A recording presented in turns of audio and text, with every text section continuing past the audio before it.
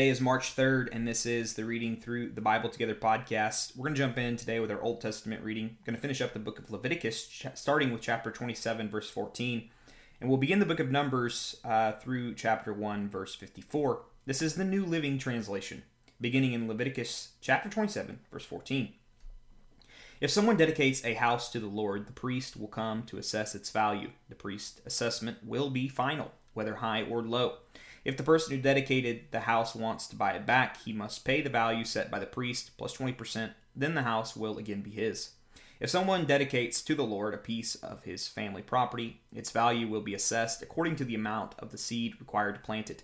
50 shekels of silver for a field planted with 5 bushels of barley seed. If the field is dedicated to the Lord in the year of Jubilee, then the entire assessment will apply. But if the field is dedicated after the year of Jubilee, the priest will assess the land's value in proportion to the number of years left on it until the next year of Jubilee. Its assessed value is reduced each year. If the person who dedicated the field wants to buy it back, he must pay the value set by the priest plus 20%. Then the field will again be legally his. But if he does not want to buy it back, and it is sold to someone else, the field can no longer be brought back. When the field is released in the year of Jubilee, it will be holy, a field specifically set apart for the Lord. It will become the property of the priest. If someone dedicates to the Lord a field he has purchased, but which is not part of his family property, the priest will assess its value based on the number of years left until the next year of Jubilee. On that day, he must give the addressed value of the land as a sacred donation to the Lord. In the year of Jubilee, the field must be returned to the person from whom he purchased it, the one who inherited it as family property. All the payments must be measured by the weight of the sanctuary shekel, which equals 20 gerahs. You may not dedicate a firstborn animal to the Lord, for the firstborn of your cattle, sheep, and goats already belong to him. However, you may buy back the firstborn of a ceremonially unclean animal by paying the priest's assessment of its worth, plus 20%. If you do not buy it back, the priest will sell at its assessed value. However, anything specially set apart for the Lord, whether a person, an animal, or family property, must never be sold or bought back. Anything devoted in this way has been set apart as holy, and it belongs to the Lord. No person specifically set apart for destruction may be bought back. Such a person must be put to death. 1/10 of the produce of the land, whether grain from the fields or fruit from the trees, belongs to the Lord, and must be set apart to him as holy.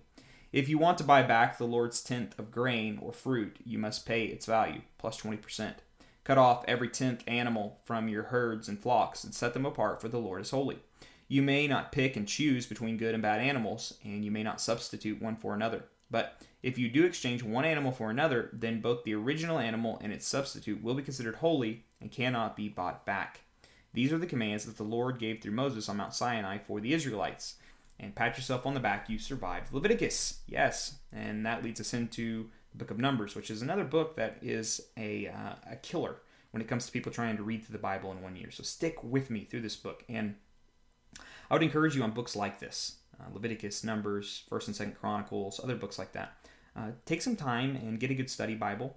Get a good Jewish study Bible where you can really learn about some of these things, or listen to a sermon series on them. So as we go through Leviticus, find a sermon series to listen and really study so that these words come to life to you, because there's some really powerful things in here that I can't obviously cover on a One Year Bible podcast.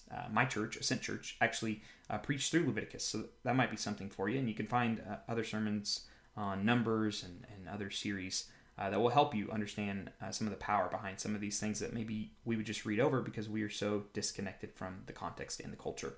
Now, with that said, let's begin the book of Numbers. Chapter 1, verse 1. A year after Israel's departure from Egypt, the Lord spoke to Moses in the tabernacle in the wilderness of Sinai. On the first day of the 2nd month of that year, he said, "From the whole community of Israel, record the names of all the warriors by their clans and families. List all the men, 20 years or older, who are able to go to war. You and Aaron must register the troops, and you will be assisted by one family leader from each tribe. These are the tribes and the names of the leaders who will assist you." And now we're going to begin the numbering. So on the left side of the category, we have tribe. That's what I'll read first. And then I'll read the name of the leader of the tribe. So here we go. Tribe is Reuben. Elizur, son of Shedeur. Simeon, Shemiel, son of Zidir. Judah, Nahan, son of Amminadab. Issachar, Nathaniel, son of Zunur. Zebulon, Elib, son of Helon. Ephraim, son of Joseph. Elisha, son of Amminadab. Manasseh, son of Joseph. Gileam, son of Pedizur. Benjamin, Adian, son of Gideon. Dan, Ahizar, son of Amminashadab. Asher, Pagiel, son of Ochran. Gad, Elisaphath, son of Deuel. Nephtali, Ahior, son of Enan.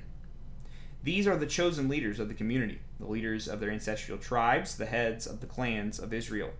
So Moses and Aaron called together these chosen leaders, and they assembled the whole community of Israel on that very day.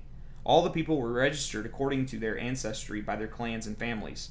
The men of Israel who were 20 years old or older were listed one by one, just as the Lord had commanded Moses. So Moses recorded their names in the wilderness of Sinai. This is the number of men 20 years or older who were able to go to war, as their names were listed in the records of their clans and families. So in this chart, we have tribe on the left and the number on the right. So tribe of Reuben, Jacob's oldest son, number 46,500.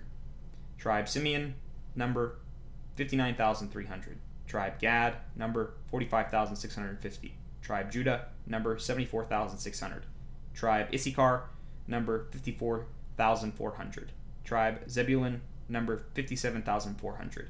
Tribe Ephraim, son of Joseph, number 40,500. Tribe Manasseh, son of Joseph, number 32,200. Tribe Benjamin, number 35,400. Tribe Dan, number 62,700. Tribe Asher, number 41,500. Tribe Nephtali, number 53,400.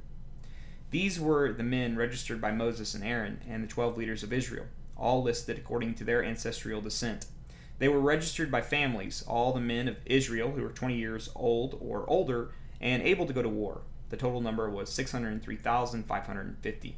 But this total did not include the Levites, for the Lord had said to Moses, "Do not include the tribe of Levi in the registration, do not count them with the rest of the Israelites. Put the Levites in charge of the tabernacle of the covenant, along with all its furnishings and equipment. They must carry the tabernacle and all its furnishings as you travel, and they must take care of it and camp around it. Whenever it is time for the tabernacle to move, the Levites will take it down, and when it is time to stop, they will set it up again. But any unauthorized person who goes too near the tabernacle must be put to death. Each tribe of Israel will camp in a designated area with its own family banner, but the Levites will camp around the tabernacle of the covenant to protect the community of Israel from the Lord's anger. The Levites are responsible to stand guard around the tabernacle." So the Israelites did everything just as the Lord had commanded Moses. Now moving into the New Testament, Mark chapter 11, verses 1 through 25. Again, reading out of the New Living Translation. This is Mark chapter 11, verse 1. As Jesus and his disciples approached Jerusalem, they came to the towns of Bethpage and Bethany on the Mount of Olives. Jesus sent two of them on ahead. "Go into that village over there," he told them. "As soon as you enter it, you will see a young donkey tied there that no one has ever ridden. Untie it and bring it here. If anyone asks, 'What are you doing?' just say, 'The Lord needs it,' and will return it soon." The two disciples left and found the colt standing in the street, tied outside the front door. As they were untying it, some bystanders demanded, "What are you doing untying that colt?" They said what Jesus had told them to say, and they were permitted to take it. Then they brought the colt to Jesus and threw their garments over it, and he sat on it.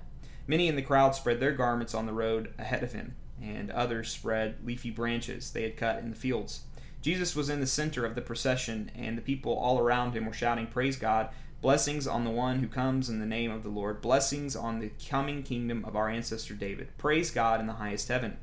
So Jesus came to Jerusalem and went into the temple. After looking around carefully at everything, he left because it was late in the afternoon. Then he returned to Bethany with the 12 disciples. The next morning, as they were leaving Bethany, Jesus was hungry. He noticed a fig tree in full leaf a little way off. So he went over to see if he could find any figs. But there were only leaves because it was too early in the season for fruit. Then Jesus said to the tree, "May no one ever eat your fruit again." And the disciples heard him say it.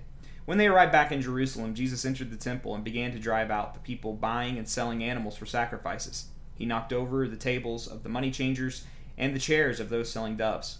And then he stopped everyone from using the temple as a marketplace. He said to them, "The scriptures declare my temple will be called a house of prayer for all nations, but you have turned it into a den of thieves."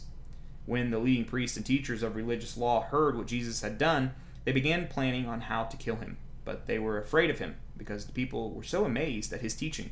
That evening, Jesus and the disciples left the city. The next morning, as they passed by the fig tree he had cursed, the disciples noticed it had withered from the roots up. Peter remembered what Jesus had said to the tree on the previous day and exclaimed, "Look, Rabbi, the fig tree you cursed has withered and died." Then Jesus said to the disciples, "Have faith in God. I tell you the truth. You can say to this mountain, 'May you be lifted up and thrown into the sea,' and it will happen. But you must really believe it will happen and have no doubt in your heart. I tell you, when you can pray for anything, and if you believe that you have received it, it will be yours. But when you are praying, first forgive anyone you are holding a grudge against, so that your Father in heaven will forgive your sins too." And finally, we will be reading our Proverbs of the day, Proverbs 10:23. Actually, not finally, we have a psalm after this. But our proverb of the day is 10:23, and it says this: "Doing wrong is fun for a fool, but living wisely brings pleasure to the sensible." I don't know why I'm rushing a good thing, because now we have our psalm, Psalm 46, and we will be reading it in a posture of prayer. This is the 46th psalm. It's a bit longer, so I'll just read the whole thing and pray at the end. But I would encourage you to pray throughout. For the choir director, a song of the descendants of Korah, to be sung by soprano voices. And praise God for you. I will not be singing the psalm, I will just read it. Beginning in verse 1. God is our refuge and strength, always ready to help in times of trouble. So we will not fear when earthquakes come, and the mountains crumble into the sea. Let the oceans roar and foam. Let the mountains tremble as the waters surge. Interlude. A river brings joy to the city of our God, the sacred home of the Most High. God dwells in that city, and it cannot be destroyed. From the very break of day, God will protect it. The nations are in chaos, and their kingdoms crumble. God's voice thunders, and the earth melts. The Lord of heaven's armies is here among us. The God of Israel is our fortress. Interlude. Come see the glorious works of the Lord. See how he brings destruction upon the world. He causes wars to end throughout the earth. He breaks the bow and snaps the spear. He burns the shields with fire. Be still and know that I am God. I will be honored by every nation. I will be honored throughout the world. The Lord of heaven's armies is here among us. The God of Israel is our fortress. Interlude. Father, thank you that you are with us. Thank you, Lord, that through Jesus you are a fortress from sin and from the effects of sin. Thank you that in you and you alone we have life that is eternal. It's in your name I pray. Amen. Thank you for joining me for today's reading, and hope to see you back here tomorrow, friends, as we continue our journey reading through the Bible together.